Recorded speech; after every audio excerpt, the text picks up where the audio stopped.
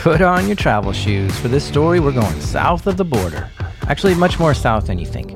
Go on past Mexico, past Panama, past the equator even. Keep on going past Brazil, and there you'll find Uruguay. It's a small country, about the size of the state of Missouri. And in February 2017, one of the top medical providers in the capital city of Montevideo got hacked. This medical provider has a whole network of clinics and healthcare facilities. The hacker broke in through the provider's website, accessed the database, and took a ton of patient records.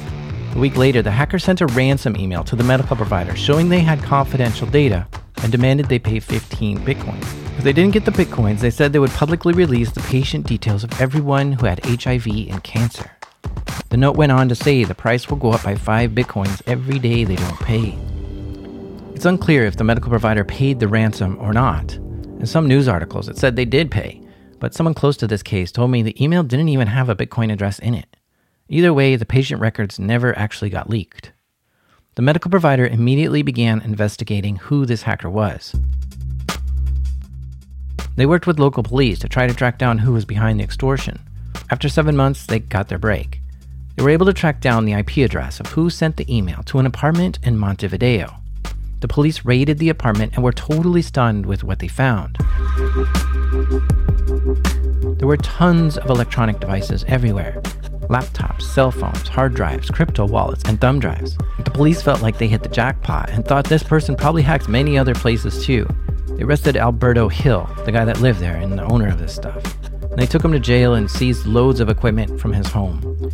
Uruguayan police took from Alberto's apartment the following items: $1,400 US, 8,000 euros, 150 Brazilian dollars, and 3,000 Uruguayan pesos. 6 laptop computers, 5 cell phones, a device used to clone credit cards, and 125 blank credit cards, and an additional 30 normal credit cards. 13 hard drives, a drive duplicator, a few routers, a flashlight, a magazine full of CDs, a whole stack of hardware Bitcoin wallets, 2 fake toy coins that say Bitcoin on them, 16 USB drives, 2 printers, a Guy Fawkes anonymous mask, and a guillotine. And on the laptops, they found hacking tools and programs and viruses. Uruguayan police presented all this to Alberto, and he made a verbal confession saying he did in fact hack into the medical provider, and he did send the extortion email. Alberto went to prison for a long time. Case closed, right? End of story? Hold on. My name is Alberto Hill, and I have something to say about this. Alberto says there's one tiny detail that isn't right about this story. I tell you, Shaq, I did not do it. I didn't do it, and I am innocent. These are true stories from the dark side of the internet. I'm Jack Rhysider. This is Darknet Diaries.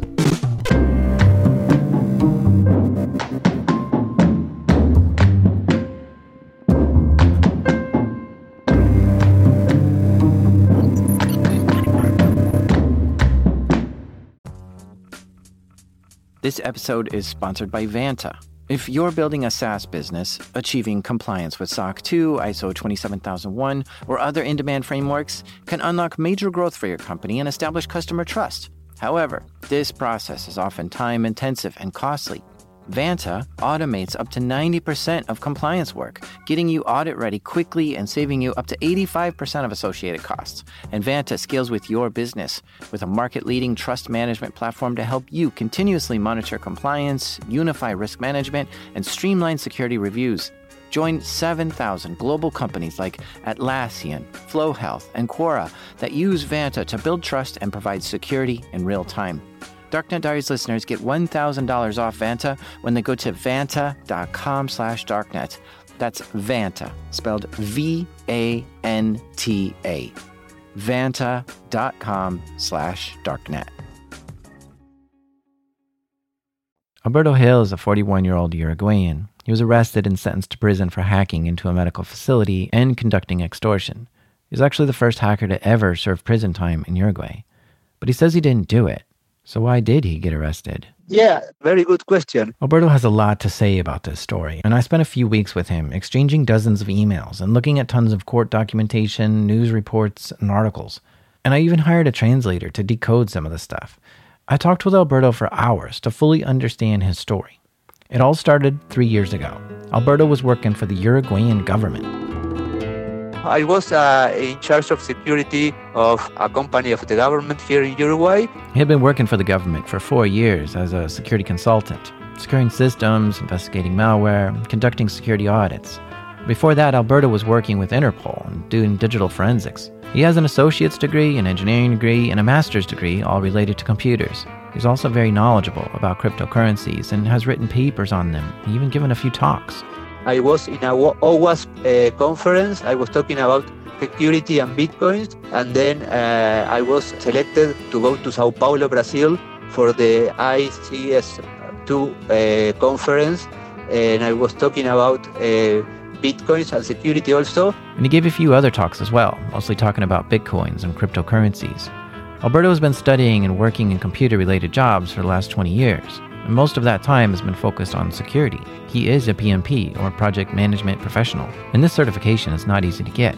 And he's even a certified ethical hacker. Yeah, that's actually a certification, which teaches you all the tools that a hacker uses to break into places. When you're securing companies, it's good to know exactly what tools the hackers are using to break into things. So taking the Certified Ethical Hacker exam is common in the InfoSec community. I'm actually a certified ethical hacker too. And one of the most valuable assets to have if you're doing security work is to be endlessly curious. And Alberto is always wondering how secure the websites are that he visits. Yeah, it's something that you just can't control. It's stronger than you. I see a system and I just can't help start looking at the source code. I start modifying things. It's stronger than me. I cannot. It's like a drug. I think it's the mind of a hacker that you have the curiosity to be successful. When he visits a website, he can't help himself but to poke at it a little. He'll check if any strange ports are open or glaring security problems. Alberto has found vulnerabilities in sites and reported them so they can fix it. It's just something he does sometimes. On Saturday morning in 2015, he stumbled upon something interesting.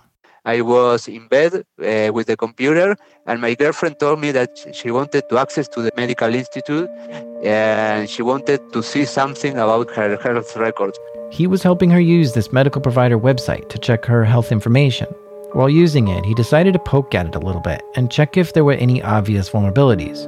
Now, to be honest, I've poked at my medical provider's website before, and I've found vulnerabilities and reported them. So this isn't that crazy of an idea. But Alberto found a massive vulnerability with this medical provider's website. Just for fun, he tried to log in as the username admin with the password admin, and it worked.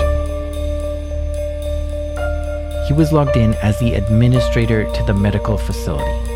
This couldn't be so easy. I mean, admin, and I had access to all the system which not only about medical information, but it was about all the medical information, the medication, the finances of the company. That was crazy. I mean, with admin, you could access to all of that. You could create more users. You could see the information about every user, not only the medical information, but also personal information. That was crazy. Alberto couldn't believe what he was seeing. I looked this up, and since 1970, computer companies have been using admin as the default login. It's over 45 years that we've known not to use this username password combo, yet it still exists on systems today. And Alberto found it on a medical provider's system. In terms of severity of this vulnerability for the medical provider, this is a solid 10 out of 10. Critical. Red alert. Stop everything and fix it immediately. It's probably the most well-known vulnerability. It's easy to execute. You can use it to exploit from anywhere in the world, and has the capability to do major damage to the company. In fact, of all vulnerabilities, this one might be the most severe one in existence. Alberto knew he had to act quickly and do something about this. So I immediately sent an email to the CERT of Uruguay. CERT, which stands for Computer Emergency Readiness Team, is a government-ran team that helps protect the government from cyber attacks. But not also to the government, also to critical systems such as the medical institutions. Right. The goal of CERT is not just to protect governments, but also to protect the nation from cybersecurity threats. And there are CERTs ran by governments all over the world. So if you find a vulnerability in an important company, the right course of action is to report it to the CERT, who can then contact that company and sort it out. So that's just what Alberto did. He sent an email to the Uruguayan CERT, telling them exactly what vulnerability he found, including his own IP address, so they know which connection was his that logged into the system. In 2 hours, they reply to me and they say, okay, it is confirmed the admin problem is right. There is a big problem there. Alberto felt relieved that the CERT was now working towards contacting the medical provider and resolving the issue. But he had a hunch the site had many more problems. I noticed that the system was very weak, and I was sure that it had many other security issues. I don't know. I knew that it was easy to hack that system, but I didn't do anything else. And after that, Alberto forgot about this. Once he reported it, it was no longer in his hands, and he went on with his life. 2 years pass. In February 2017, someone hacked into the same medical facility and took the patient records. It's unclear exactly what vulnerability was used. A hacker sent an email to the medical provider demanding 15 bitcoins to release the patient data they collected. The medical facility began an investigation. They contacted the police, who called this case Operation Bitcoins. It took them 7 months in order to do something, and what they did led them to issuing 2 search warrants to 2 people. One was me at my house, and another was a person I do not know. The police came to his house, knocked on his door, but he wasn't home. So they left a note saying to come to the police station so they could talk to him. And I was wondering why. I had no idea. I went to the police with my girlfriend, a friend, and his girlfriend. The Interpol appears. They told me, do you know why you're here? And I said, no. Alberto's head was racing with what this was all about. Still, he had no idea why the police wanted to talk to him. And he was thinking maybe it was because of a recent order of some computer parts that he got directly from China. But then the police asked him if he knows about the medical provider he reported the issues about 2 years ago. And I said, oh, okay. And I felt such a relief because I had nothing to hide about that.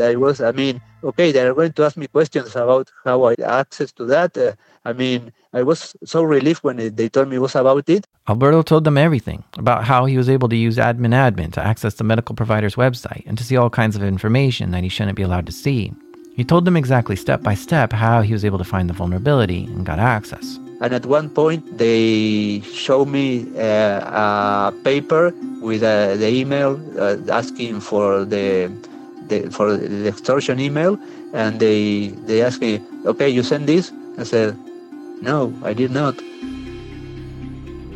They asked me several times, and until they told me, well, I have here a paper from the internet company saying that your IP, this email was sent from your IP. And I said, it's impossible. I didn't tell him that you're lying, but it was not possible. The police just heard Alberto explain how years ago he was able to hack into the website, so this caused a lot of suspicion. So to be safe, the police held Alberto in jail that night. His girlfriend came to visit him. She just brought me food to eat and some medication for my asthma because I was frozen.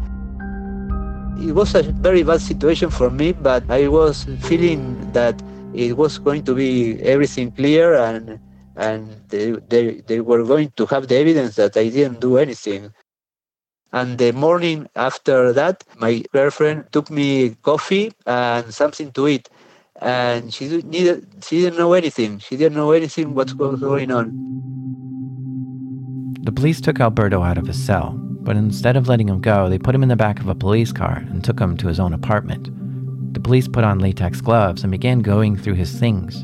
And Alberto had a lot of things, electronics and computers everywhere. Here's one of the police officers explaining what they found in this search.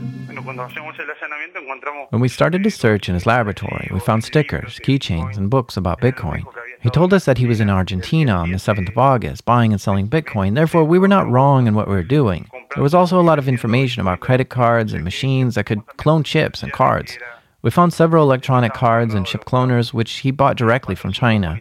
Then he had a lot of hard drives, computers, 4 or 5 monitors, and surveillance cameras with remote access to them. This does seem like a lot of equipment for one guy to have in his apartment, and the police kept finding what looked like hacker paraphernalia and asked Alberto why he had it. First, they asked why he had so many hard drives, and he said he had about 50 of them, and he was buying them broken, dirt cheap from eBay, and he was doing research to try to see what kind of data he could scrape off of a broken hard drive. Alberto was writing a research paper about what data is left on hard drives when you sell them on eBay. Then there were 7 laptops. Alberto's not a guy who throws out old computers that are no good. Instead, he keeps them around in case he needs them. He likes to experiment with different operating systems and applications, and having multiple computers to do this is handy. Then he had about 10 cell phones, but he simply goes on to say these are all phones that he's used over the years and he just didn't throw any of them out. They just piled up in drawers over time. You know what, now that I think about it, in my drawer here I've got 3, 4, 5, 6 cell phones myself that's just kind of piled up over the years, so I guess I do the same thing too. He also had a bunch of thumb drives. Some of these were storage devices, but many were hacking devices. Rubber duckies, bash bunnies, to name a few. And while Alberto says, yes, these are tools a hacker would use, you have to know what tools the hackers use in order to protect yourself. So he just had them around for learning purposes. And he had a bunch of Ledger wallets. These look like USB sticks, but they're actually hardware Bitcoin wallets. These are really handy if you want to store your Bitcoins offline, like for instance in a safe. But it is kind of strange to have a whole stack of them though. Talked to the company in France, and I was the person that was the reseller of them here in this part of the world. So I got a box full of Ledger wallets. You know, I have one of these Ledger wallets myself, and in fact, up until this point, all the stuff he has, I have about the same stuff in my lab. It's not uncommon to see a security engineer with a lab full of equipment, but Alberto had some stranger stuff that the police kept asking him about. For instance, he had a credit card cloner and a bunch of blank credit cards. Now, the first thing the police thought was that he was buying stolen credit card numbers online and then printing his own credit cards. But when the police asked him why he had this, he told them. I was making a test of security with the credit cards, especially with the chips. He goes on to explain that he's using the machine to conduct research on the chip and pin features of the cards. He explains that that card writer was never used and every one of the cards were blank. He says the cloner itself is easy to get and legal, but it's the software on the cloner that's the hard part to obtain. Even hotels have cloners to make room keys with. But then there are 30 actual credit cards with his name on them. Actually, many of them are expired, and I have had them since 1995. So I never got rid of credit cards. I was always storing them after they expired. So I was collecting them. Besides credit cards, there was a lot of cash found in his apartment. Specifically, the police found $1,400 US, 8,000 euros, 150 Brazilian dollars, and 3,000 Uruguayan pesos. And think about how much cash you have stashed away at home and compare it to the roughly $13,000 the police found at Alberto's. Would you say this is a suspiciously large amount of money to keep at home? Well, the police did. And the Uruguayan money makes sense because that's where he lives, and even the Brazilian money makes sense because it's the neighboring country and he was just there to give a talk. But the police wanted to know why he had so many US dollars and euros. Why did I have that? Because of transaction with Bitcoins. I mean, all the euros were because of a transaction that I made selling a couple of Bitcoins to a tourist here in Uruguay. The Bitcoin was at, I don't know, probably 4,000 euros each. So it was a couple of Bitcoins, so I got 8,000 euros from that. And the US dollars, I think they say less than 2,000. That was also from the operations with Bitcoins. And according to the police report, they said they found a guillotine. Oh, that's very funny, Shaq. I mean, my mother really laughed a lot when you sent me an email asking me that question because I don't have a device to cut heads in my house. I have many things, but not that. A guillotine is a device to cut papers in a perfect way. I mean, in a flawless way, just to cut paper. And in fact, the maker of the paper cutting device actually does call it a guillotine too. And lastly, he also had an anonymous mask hanging on the wall. The mask. Why did I buy that mask? Well, I just wanted to buy it because I like to collect all those kind of things related to hacking. I had many t-shirts also related to security and to hacking, to Anonymous, and I had it in my house. And of course, when I saw that, it was the final evidence that I was a cybercriminal, of course. Alberto tried desperately to explain the reason why he had all these things to the police, but the evidence was just too much. The police were blown away by the amount of hacker paraphernalia found. They thought if he talked like a duck and looked like a duck, then he probably is a duck. They had certainly thought they captured a cyber terrorist. Who else would have all these computer parts? The police seized all his stuff, including the guillotine and mask. No matter how much Alberto explained, the police simply didn't listen and grew more excited with each new device they found. The police were making a big mess in his apartment, taking things apart and leaving stuff all over the floor. Alberto grew more desperate, trying to explain the reasons why he owned each and everything in his apartment. This continued all morning long, for hours. Then around 1 p.m., a new police officer showed up. He had a quick chat with the police in his apartment and then pulled Alberto aside for a talk. Alberto could tell he had more authority and was more serious than the other policemen. And he started to tell me that, I had to confess about the mail, otherwise they would go and do the same they were doing in my house with my girlfriend and with my mother. He kept on insisting on that, and I was thinking to myself, okay, if I admit that, I am certain that they do not have any evidence or IP that links me to that email. I mean, that I'm sure. So if I say, okay, I send the email, later I thought that I would be able to prove that no, there is no link between that mail and me, and I would avoid all the pressure, all the psychological pressure that will put it on me. So I decided to say, okay, I send the email. When the police threatened to raid his mother's house, he confessed to writing the ransom email because he knew he could prove he was innocent in court, and he wanted to save the grief of his mother and girlfriend being questioned and searched. And a few minutes after I admit that, I was surprised that my girlfriend appeared.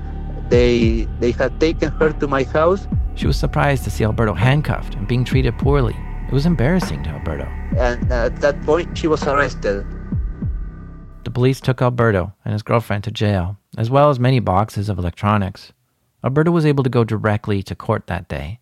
It was a frustrating long period of time where they were asking me questions that were irrelevant because of the lack of knowledge about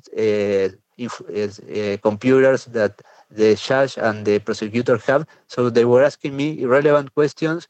They didn't know what to ask me. Well, it was very frustrating for me because I wanted to tell the truth, but I was unable to explain myself in order for them to understand because they didn't have the knowledge to understand the situation. They hardly know what an IP address was.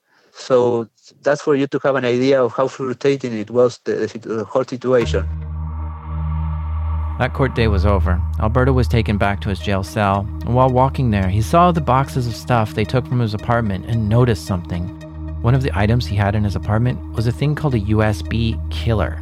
This is a device that looks like a regular USB drive, but it's got a very dangerous side to it. When you plug it in, it charges a large capacitor up, and then discharges it quickly, zapping the port with a huge power surge. This causes a massive electronic shock and usually kills whatever you plug into it, such as a laptop. It's designed to test the surge capabilities of USB ports, but usually it just destroys whatever you plug it into. Alberto saw they had taken this and was trying to tell them not to plug it in. I told him, please, to be careful with that because it could destroy any device that has a USB port. And he said, okay. So they took him back to his cell for the night. And my girlfriend also was arrested, and she spent the night there in the Interpol building. The interrogation for her was not nice. I mean, they told her, for example, that I had admitted everything, and I told that she was the mind behind everything. I mean, so things like that. They told her they were playing with her mind. It was stupid, and she knew nothing. This took a major psychological toll on his girlfriend. Her whole life was now flipped upside down. She couldn't imagine how this could have happened to her. She was really taking this terribly and couldn't sleep at all while in jail, worrying that she might not ever get out. Alberto was very worried also, realizing that all this looks very bad to the courts, and admitting to the email made everything worse. His anxiety was becoming very high, and he was worried about what happened to his girlfriend. And well, at that point, you are in a cell that is very small. All you can do is think, and that's what I did. I thought.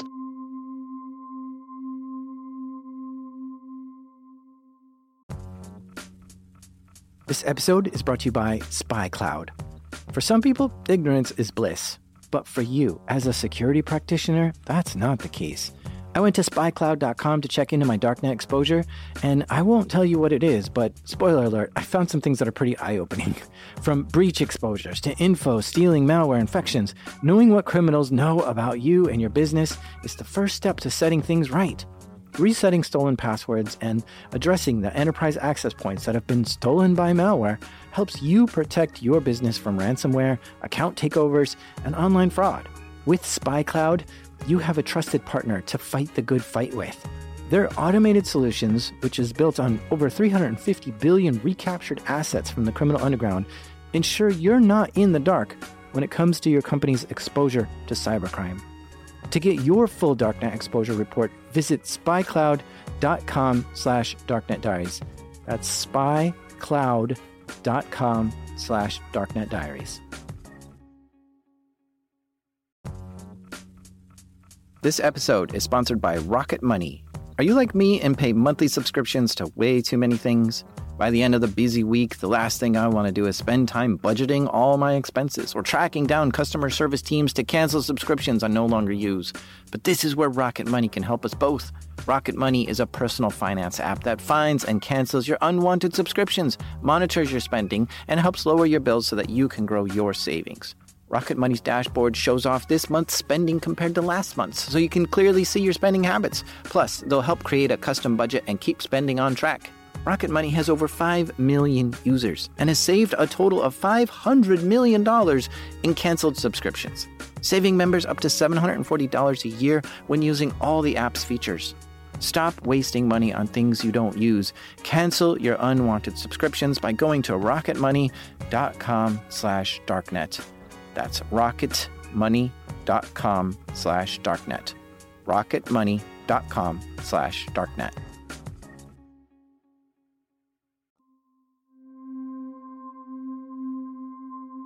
Alberto spent the night in the freezing jail with very little sleep, and when he woke up, he was taken back into the courtroom to testify.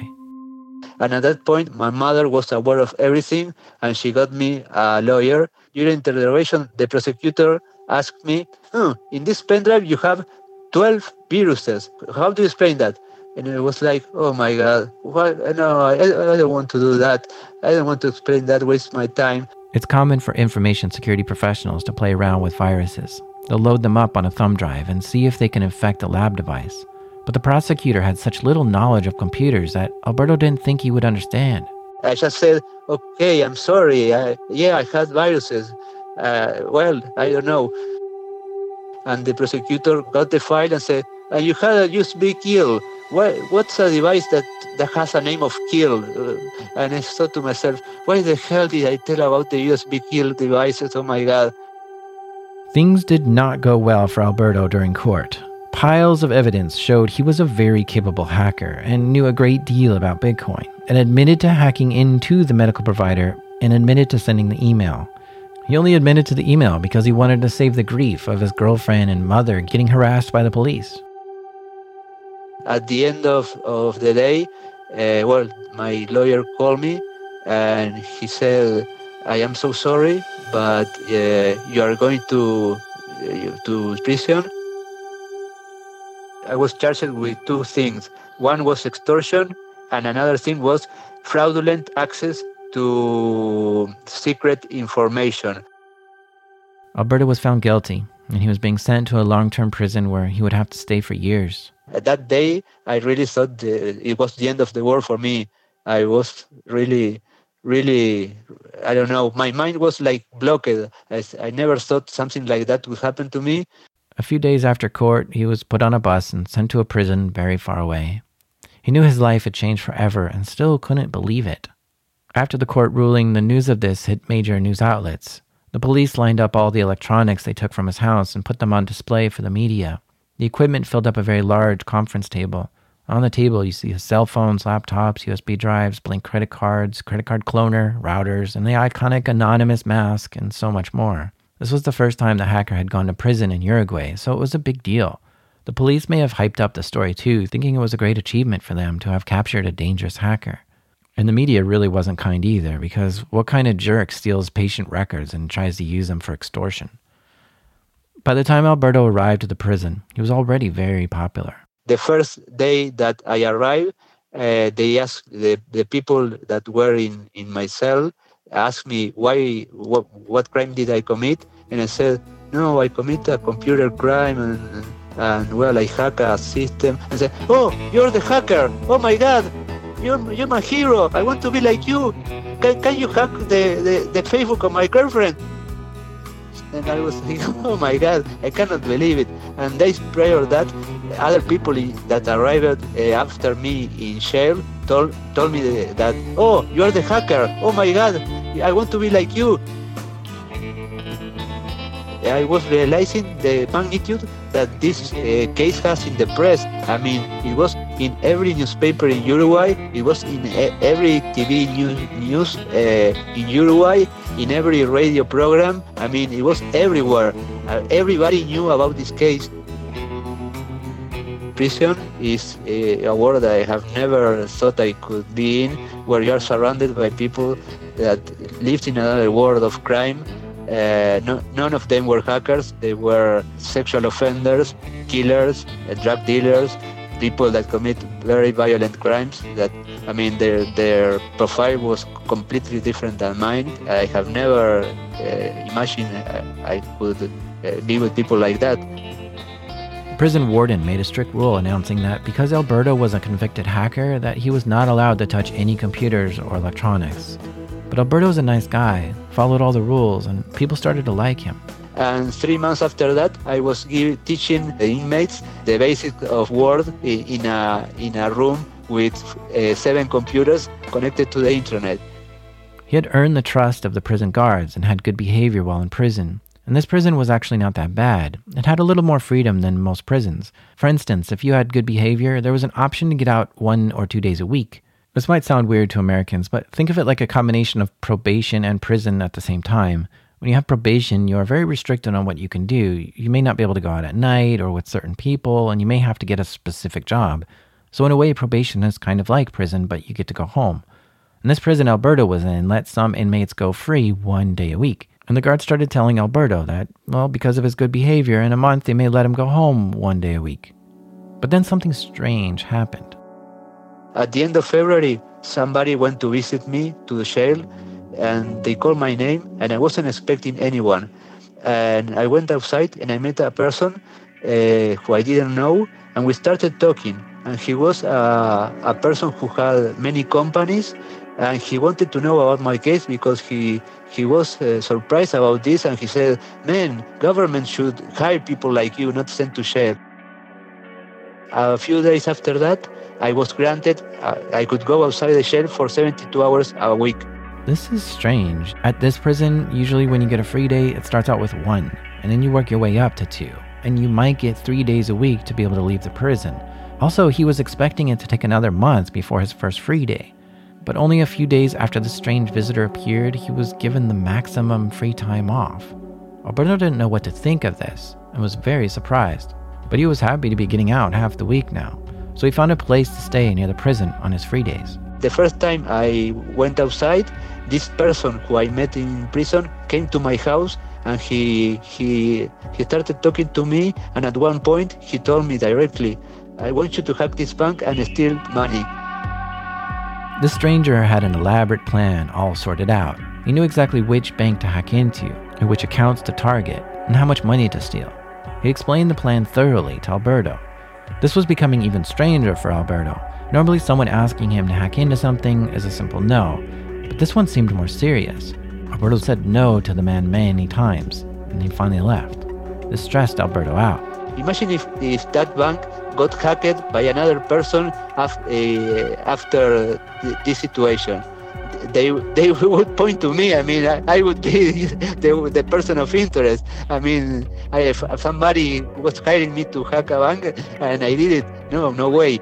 So, and the funny thing is that this bank had several security issues. So I thought to myself, oh no, oh my God. This was really troubling Alberto, so he reported it to the prison guards, and he was able to get some Xanax to deal with his anxiety. But each week Alberto had free days out of prison, he would see this stranger. This guy was stalking him, following him home and around town, each time asking Alberto if he was ready to help him hack into the bank. Alberto started getting really distraught over this, and his anxiety was growing more and more. He had to take more Xanax to calm himself, but his mind was racing. What if that bank gets robbed and they blame me?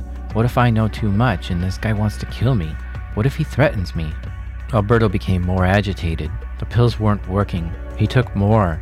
He didn't know what to do and he was scared. And he took more pills. Finally, this started to calm him down. He started walking back to the prison where he knew he'd be safer, but he was starting to get drowsy along the way. And at one point, I closed my eyes, and the next thing was a beep, beep, beep, beep. Now I opened my eyes, and I was seeing a light. They cut all my clothes. I had all kinds of devices in my body, and they told me, you were 2 hours in coma. You were dead for 2 hours. The intense anxiety caused Alberto to over-medicate on Xanax, which made him overdose. He was found and rushed to the hospital, where they were able to revive him in time to save his life. He had to spend some time to calm down and take it easy after that. Meanwhile, Alberto's lawyer was endlessly trying to get him out of prison. He appealed the case, but it was not accepted. So he appealed again, and again it wasn't accepted. And finally, on the third appeal, the lawyer had some good news. He phoned me and he told me, Alberto, they failed in your favor, but there is only one thing. They asked for $10,000 bail in order to release you. And I said, okay, no problem.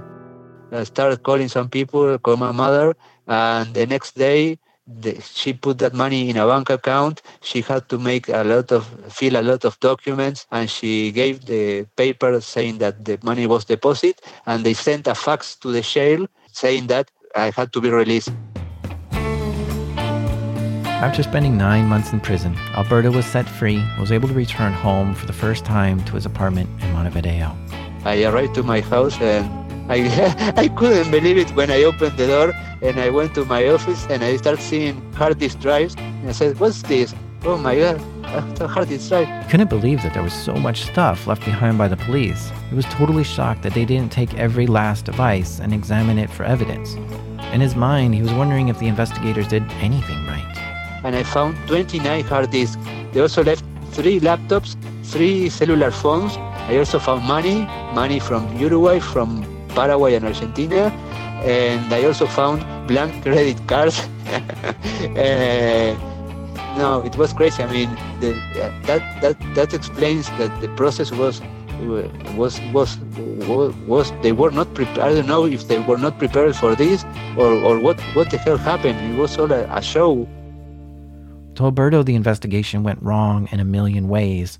The police weren't knowledgeable enough on how to handle this case and didn't take all the evidence, and they handled the evidence poorly. Like they didn't clone the laptop's hard drives. Instead, they just turned it on to take a look at it. In fact, I talked to Alberto for hours, and a lot of what he had to say was just about how this case was handled so improperly, which is probably why, in the end, they caught the wrong guy. He sometimes wonders if all this was just done to set him up and have him arrested for some other reason.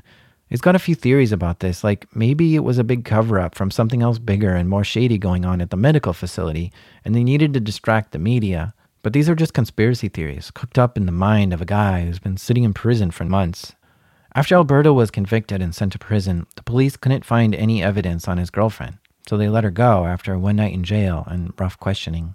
She had a very traumatic situation. She started taking a lot of medication to sleep. She was having a very bad time. She has never taken any medication in her life for anxiety. But she started taking that because she couldn't sleep at night. They told her so many lies about me. So she was thinking to herself, I spent 8 years with a person I didn't know anything about. He was a criminal. She was questioning everything because they were lying to her. They were telling her all kinds of stupid things that destroy her, including the fact that I said that. They told her I said that I admitted everything and that she was in charge of everything. That was crazy. They played with her mind. The worst thing that they did was that they threatened her with losing her job. That is the most important thing that she has. If she loses her job, she loses everything. And they called her company and they told the boss of the company about the situation. So she had a very difficult issue that she told me that still until now she has nightmares, and very recurrent nightmares, that she is sleeping and she dreams that she's been arrested, that the doors of her apartment is open, that it's the police, that she's taken to a cell. So I was pretty sad when I heard that, because it's been more than a year and she's still having the consequences of the traumatic interrogation process that they apply on her. After 8 years of being together, this incident caused Alberto to lose his girlfriend. This was simply too much of a bad experience for her, and she had to leave him to go help herself. As of right now, Alberto has only been out of prison for 5 months and is still working with his lawyer to collect the evidence of what they took from his apartment. The police have kept most of it still, including some Bitcoin wallets, which have a lot of money in them. In fact, life is very hard for him because most of his computers, phones, and money and credit cards are still being kept from him. For instance, all his two-factor authentication tokens are in police custody, making it impossible for him to log into certain accounts. But there have been a few things that have gone his way since getting out. After I got released, it was incredible. I got job offers from an important security company for a pen testing position in a security company. It was something that I lived, and okay, life goes on. I'm stronger than ever. I could spend 8 months in jail, so if I could do that, I could do anything in life. That's the way I see it. This whole story certainly puts Alberto in a really weird situation. He absolutely has all the opportunity, capability, and know-how to commit this crime, which is what was used to convict him. But what really made him look bad in court was all the hacker stuff he had, like the rubber ducky, the anonymous mask, and the hacker t-shirts and stickers. And it poses a question, to me at least, why do security professionals who are there to stop hackers embrace the hacker culture? I've spent my whole professional career keeping hackers out of my clients' networks, so you'd think that I would absolutely abhor the hacker communities and would work towards breaking them up. But instead, I love going to hacker conferences where I get to meet seriously scary hackers and swap tactics and skills with them. I blog about how to hack and teach others, and I wear hacker shirts myself. So why do I play on both sides of the fence? I'm not exactly sure. I guess it's the same reason why law enforcement likes watching bloody and violent movies, or why that firefighter that lives down the street from me has stickers of flames on his truck. Because fire's badass. We all got into these professions because it's exciting to be so close to the action. And the only way to be effective at stopping it is to embrace it and to be part of it. As Ric Flair once said, "To be the man, you gotta beat the man." Or this one from The Godfather. He taught me, keep your friends close, but your enemies closer. And this one. There is no teacher but the enemy. Or Rage Against the Machine saying, "So your enemy!" Or this quote from Mr. Robot. The devil's at his strongest while we're looking the other way. To truly stop hackers, we must become hackers. The very thing we hate and the thing that scares us the most. And because of this philosophy, it's a thin gray line between an illegal hacker and a security professional. It's not that easy to just call someone good or bad. We all have a little bit of both inside of us. But the truth is, nobody should be convicted of a crime because of what stickers they have or clothes they wear. They should only be convicted because they actually committed a crime. And in Alberto's case, the justice system wasn't prepared and had a predetermined idea of what a hacker looks like and wasn't capable of looking at the evidence with clear eyes. In some ways, illegal hackers and security professionals are long-lost twins. We have the same skills and the same endless curiosity, and in many cases, we look the same. I guess it's one of those relationships that's truly complicated, and too complicated for this judge in Uruguay to fully understand. As for Alberto, he learned a valuable lesson from all this. The thing is that after I got released, I found 2 critical security problems in 2 systems. I just found them, and I closed I took a snapshot, and I closed the computer, and I say, okay, there's no way I'm going to report this. I mean, of course, I was connecting with a VPN and a proxy, so you have to be lucky to trace me. There's no way I'm going to report them. I turned off the computer and went to bed and I slept like a baby. I mean, I've learned my lesson. No, not anymore. Yeah. You've been listening to Darknet Diaries. Alberto is now working towards changing the legislation in his country to prevent situations like this from happening again in the future. He's got a petition going to help make changes, and you can find links to that at darknetdiaries.com. He's currently writing a book about his experiences, so look for that in the future. Oh, you may have heard ads in this episode and wonder what's up with that when I also take donations. The truth is right now I need both. And I hope someday I'll be able to go back to being ad-free, but the donations right now just aren't enough to make that a possibility. But the more you donate and share this show with your friends, the faster I can go back to being an ad-free podcast. I do have plans to giving more rewards to Patreon supporters, so look for that in the future too. This show is created by me, La Sombra, Jack Resider, and the theme music is made by the Phantasmic Breakmaster Cylinder.